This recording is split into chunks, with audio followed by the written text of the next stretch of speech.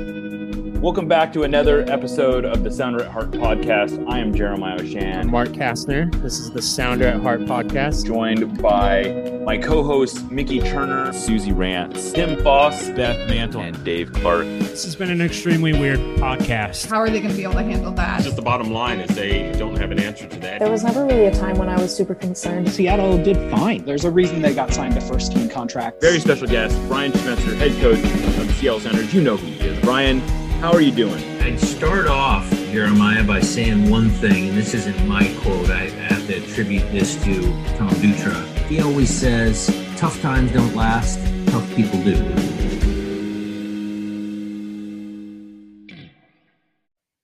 Welcome back to another episode of the Sounder at Heart podcast. I am Jeremiah O'Shan. Joined today is Sam Rowan of 86 Forever. How's it going? It's going well. It's going well. We were just chatting about the Heat and starting to feel a little bit. And I think the players coming up on Saturday here, they're going to feel it too, but otherwise can't complain. Well, I'm curious, this is going to be, it's funny because in my mind, this weather, this heat is a huge deal because I'm not from here, but I'm from the West Coast where we just don't get heat like this, right? Like I grew up with no air conditioning and all these kinds of things. And, but a lot of these players, like when we talked to Shane O'Neill today, and he's like, I spent a few seasons in Orlando. This is nothing. So what's the sense that you get? Are the Whitecaps worried about this at all? Is it something that is like, it's MLS. Every year we play games in 100-degree weather. Yeah, I think it's more the second one, especially, there maybe is a conversation and a concern when it's in the humidity. I think that can be more taxing on players.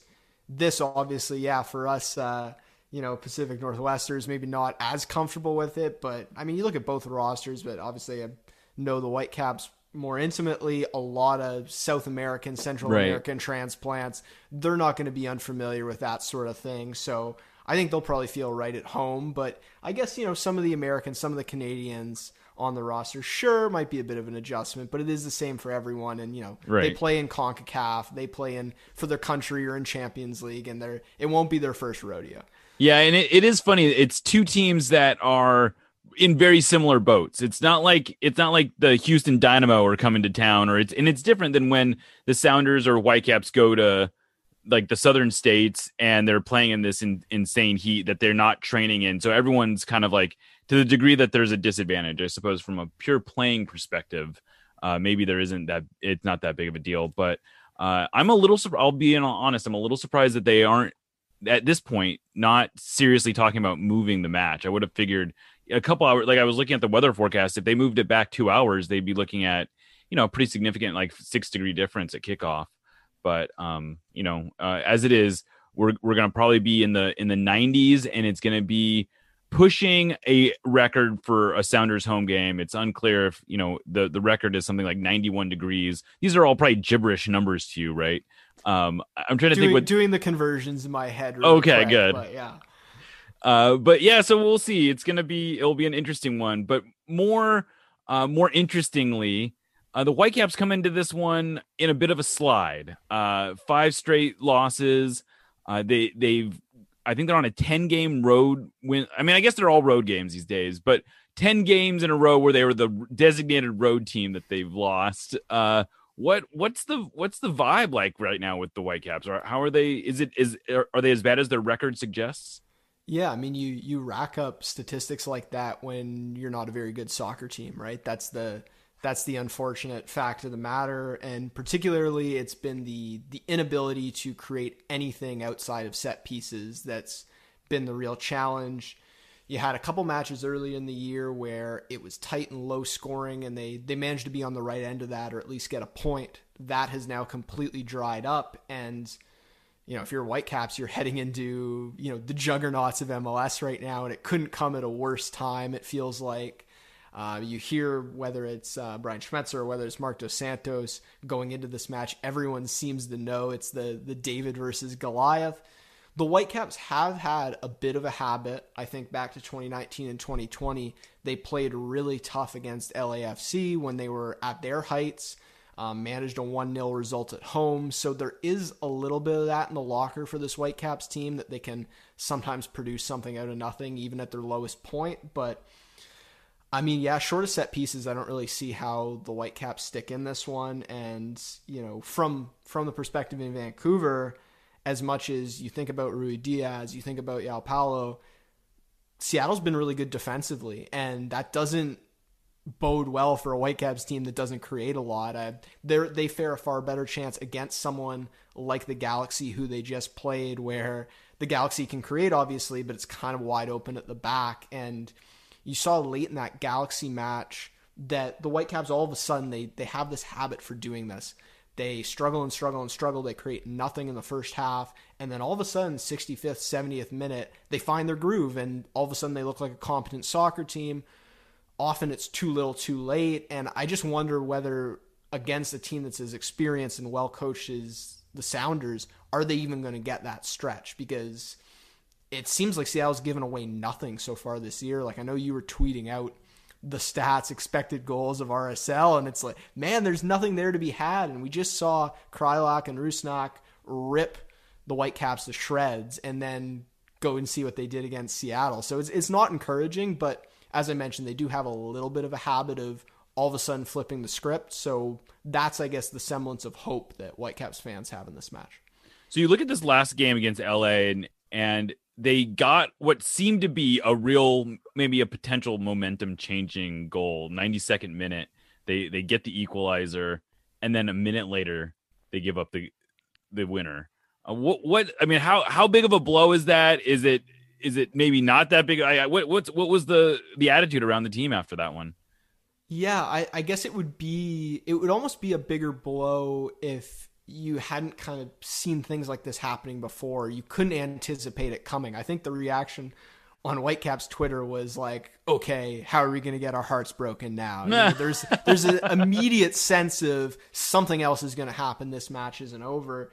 And it's this thing that's been happening all year where overall, actually defensively, the Whitecaps have been all right. Like, they're not leading the league, but they're about league average in a lot of defensive categories, which for a team at the bottom of the table is not bad.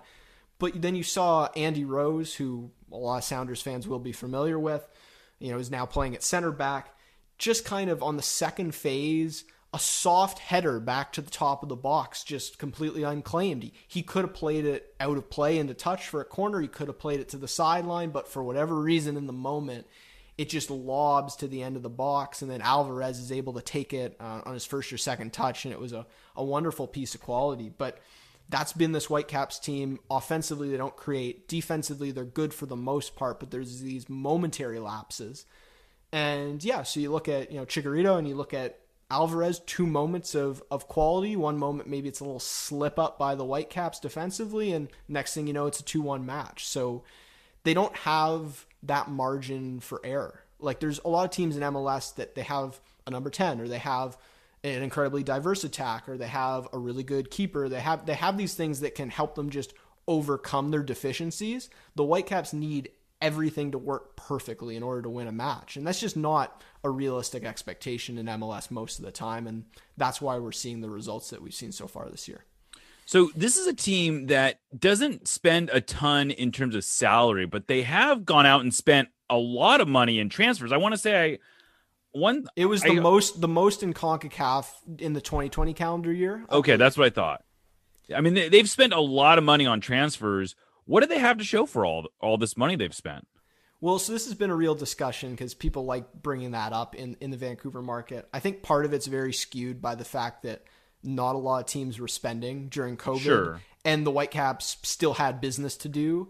And so I don't know if they would have been the top spending team in a normal year. But the point remains. I mean, it was a lot of money, regardless of. I mean, the fact that it was the most in CONCACAF is clearly it's a circumstantial thing. But any team in MLS spending tens of millions of dollars on transfers is notable. Well, for a long time, the catchphrase was "spend the Davies money," right. But that money's gone. Like the $20 million that they have spent it all. And yeah, the question is, where did it go? $1 million here, $2 million there on a lot of players that have been, MLS average, MLS replacement quality. If you kind of want to go for for a baseball type thing, right? They're probably a net zero or even maybe a net negative, not guys, getting you wins above replacement. Even someone like Lucas Cavallini, great, you bring in a target man striker with a really good resume in Mexico, but if you provide him no service, he's not a guy that holds the ball up. He's not a guy that comes deep and creates on his own.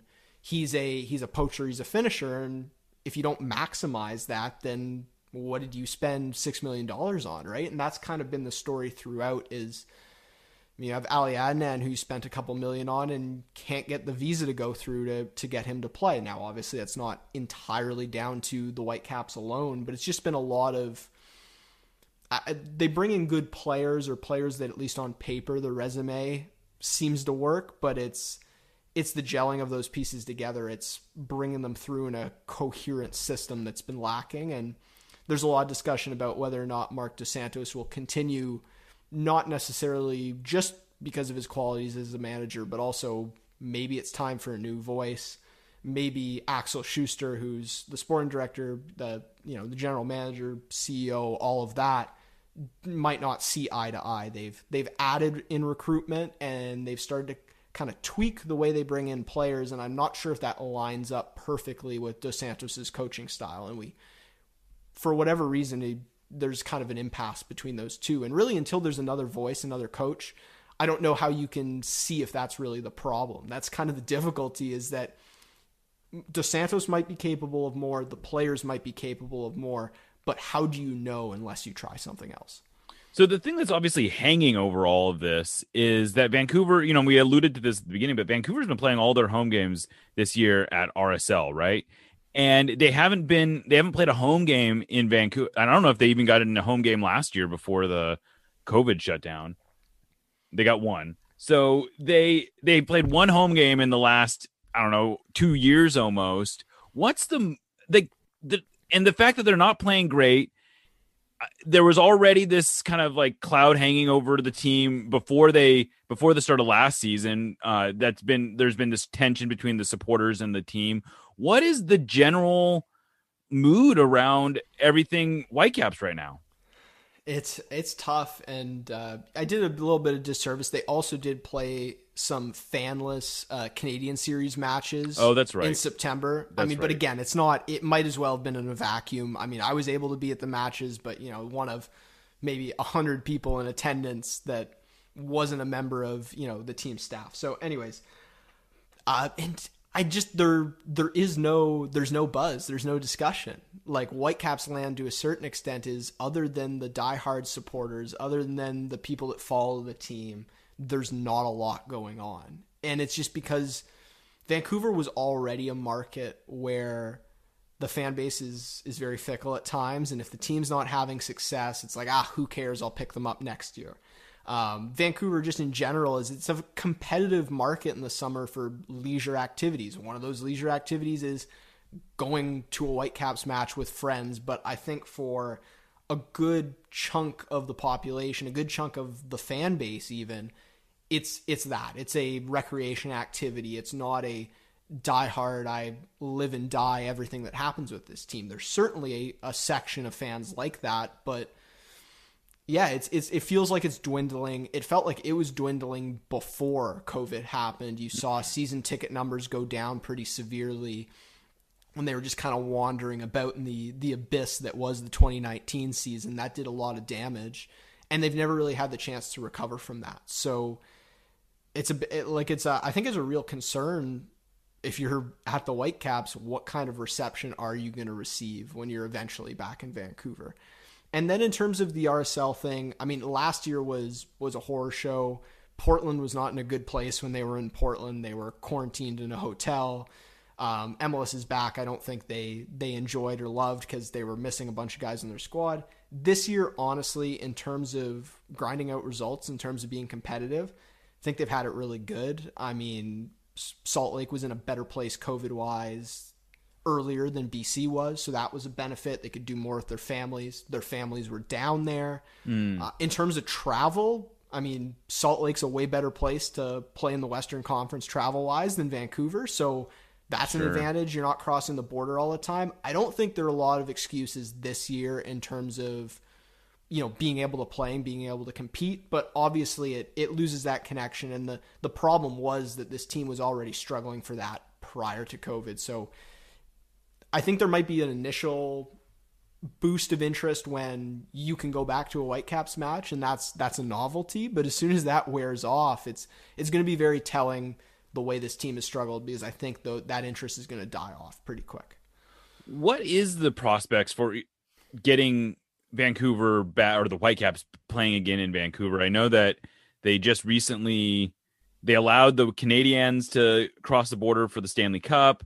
We're actually hearing right now about what's going on Point Roberts, where the 800 Americans that live there are basically stranded. So there's clearly some differing values. I imagine the Whitecaps are probably closer in priority to Point Roberts than the Canadians, apparently. But do you have any sense of when play may resume? Yeah, well, the whole Point Roberts thing, for the geography nerds out there, that's a fascinating rabbit hole to go down. And it sure is. Yeah, I mean, we could talk about that all day, but no, in terms of the Whitecaps returning, you'd think it would be closer than it is. For whatever reason, the Whitecaps, MLS in general, I mean, we could talk about all three Canadian teams, the Impact, TFC, and Vancouver. It's not a top priority. I think the way the Canadian government views it, hey, they're already set up down in the States. Why does this need to be a priority for us to... Why is this something we have to fix right now? Whereas with the Canadians, as soon as the Canadian series ended, all of a sudden the dynamic changed, right? And also hockey in Canada, I mean, it is first and foremost in terms of kind of the sporting interest, and hockey has political pull in Canada. MLS soccer does not have political pull. That's the difference, right? Yeah, People can lean on the government from hockey. People can't do that with MLS. Mark Dos Santos, spoke very openly about this the other day and said that, he's not anticipating being back anytime soon. And I thought that was interesting. That is interesting. From what the BC government, they unveiled a bunch of stuff maybe 3 weeks ago now about the kind of return plan. This is with all of a sudden increasing vaccines and a good sense of how things were going to play out. And the target messaging there was home matches for all sports teams with fans in September. Does that mean that in August there's the capability for an exemption to cross the border and play without fans or with more limited fans?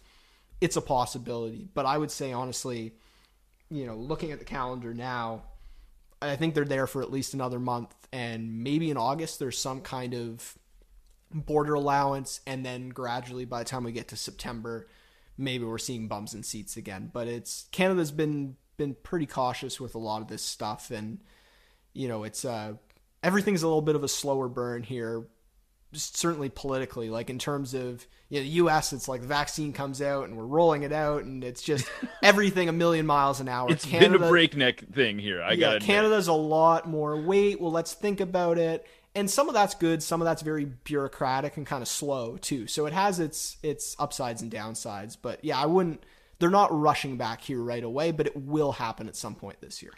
So from a more personal standpoint, what is life getting to be like in Canada right now, or in Vancouver? I know, I'm someone who would have gone I was going across the border at least once or twice a year. I know a lot of people are looking forward to being able to see family on the other side of the border, but what is life like for in Vancouver right now? Yeah, it's taken a big step in the last month, I think, where, masks still very prevalent and social distancing, all those things. And yet, other than that, it kind of feels like life is normal. Prior to that, I think there is more of a tense air, and people are still very uncertain of, was the end really in sight? You see case numbers were still high, and I think a lot of people got concerned when, there's a bit of that competitive factor, and you see the U.S. kind of having some success, and our numbers were at a worse place than ever, and I think a lot of people were worried about that. And then big doses of vaccines hit, and things rapidly declined. And so now I think people are basically leading their lives normally with some precautions in place. And at the end of the month, there are more kind of lessening of restrictions coming into place that will make it feel even more like normal. And hopefully that goes off without a hitch. So yeah, after a long time kind of away from it, it's feeling more normal again, and probably more similar to what life is like in the States right now. Yeah, it has been kind of a wild ride here, because it's funny, because I remember saying to someone shortly before the season started, I said, I bet you we'll have fans in stands at some point this year. And there were fans in the stands at the season opener. And then it was like, yeah, I bet you we're going to have, we're going to be no restrictions by the end of summer. And here we are, July 7th, we're going to be playing no restrictions on fans. So it's very surreal the way that it's progressed here. But it's good to know that things are returning back to normal. It sounds like restaurants and things like that are at least open. And hopefully one of these days I get to go back to Vancouver, because it is seriously one of my favorite cities. I've always been amazed at how when you go to games there, how at least around the stadium, it feels very mainstream. Like it feels like soccer is a thing that people are fluent in when you are at least around BC Place, which I think BC Place is one of the best, like one of the most underrated locations in all of MLS for a stadium. I think that the location is amazing. I love going to games there. But yeah, well, hopefully we do some of these in person one of these days. Absolutely. I mean, I always have Portland and Seattle circled on the calendar when that was a thing. Yeah. And it's not a thing for now, but it's okay. I can be patient. And usually the matches, come with some extra venom. It doesn't feel like there's much of that anymore. Certainly not with so much time away. But I know the Whitecaps are getting up for this one, like as a team, despite the fact that they probably don't stand much of a chance. It's an opportunity to, create a storyline, create some emotion, and try to build some motivation within the team, which is what they need right now, because they just need some kind of spark. I think even a goal against Seattle and you take it 1-1 into the 75th minute could provide some confidence. Yeah, I'm always nervous when I see those like plus 750 gambling lines. It always fills me with dread, because all year they've been tempting people to bet in the Vancouver Whitecaps. It's hilarious. Yeah, it's because my attitude is like, this is MLS. Like, you can't be putting 7-1 underdogs on anybody. But there's a lot of weird results in this league. But anyway, it was good talking to you, Sam. People, where can they follow you guys on Twitter and everywhere else? Yeah, absolutely. 86 Forever on pretty much every platform. So Twitter, Facebook, Instagram, YouTube. And then, you can find me, my written stuff at 86forever.com, at Samuel_rowboat on Twitter. And I hope you enjoy the match. And I don't know if I've come out with an official prediction yet, but we do a little pool within our writers. Okay. And everyone had picked LA Galaxy to win, so we got that right. And I haven't seen a prediction for the Whitecaps in this one yet. I think my score line was 3-0 Seattle, because I just can't see them scoring. I saw them scoring against the Galaxy because I knew they were a little bit frail defensively, but what's the weakness in the Seattle team, right? I mean, is there a hole to be exposed? And hit worldy free kicks, apparently, is the way to. Okay. And I mean, I will say that offensively, the Sounders, their overall numbers look better than their underlying numbers do. They've converted at like a really impressive rate, which seems a little bit unsustainable. But it's like high quality players, so part of me thinks that it maybe is sustainable. Yeah, it is kind of it's a fun, like, they haven't hit a bunch. It's not like the goals the Sounders are scoring are these amazing goals, but they are, they've scored on a few rebounds. They've scored on some bad clearances, things that don't always show up, that aren't really reflected very well in advanced analytics.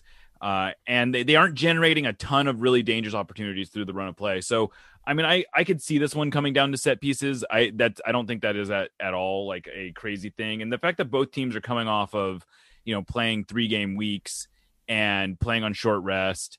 And, so who knows, the Sounders. It could be a bit of a leggy 1-0. It maybe does have some of those vibes, especially with the weather as well.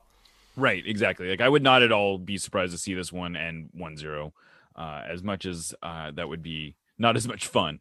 But yeah, I could see 1-0 very realistically. But Sam, thanks for doing this. No worries. Yeah, happy to come on, and all the best to you guys down in Seattle. Yeah, you too. Stay safe. You are listening to the Sounder at Heart podcast.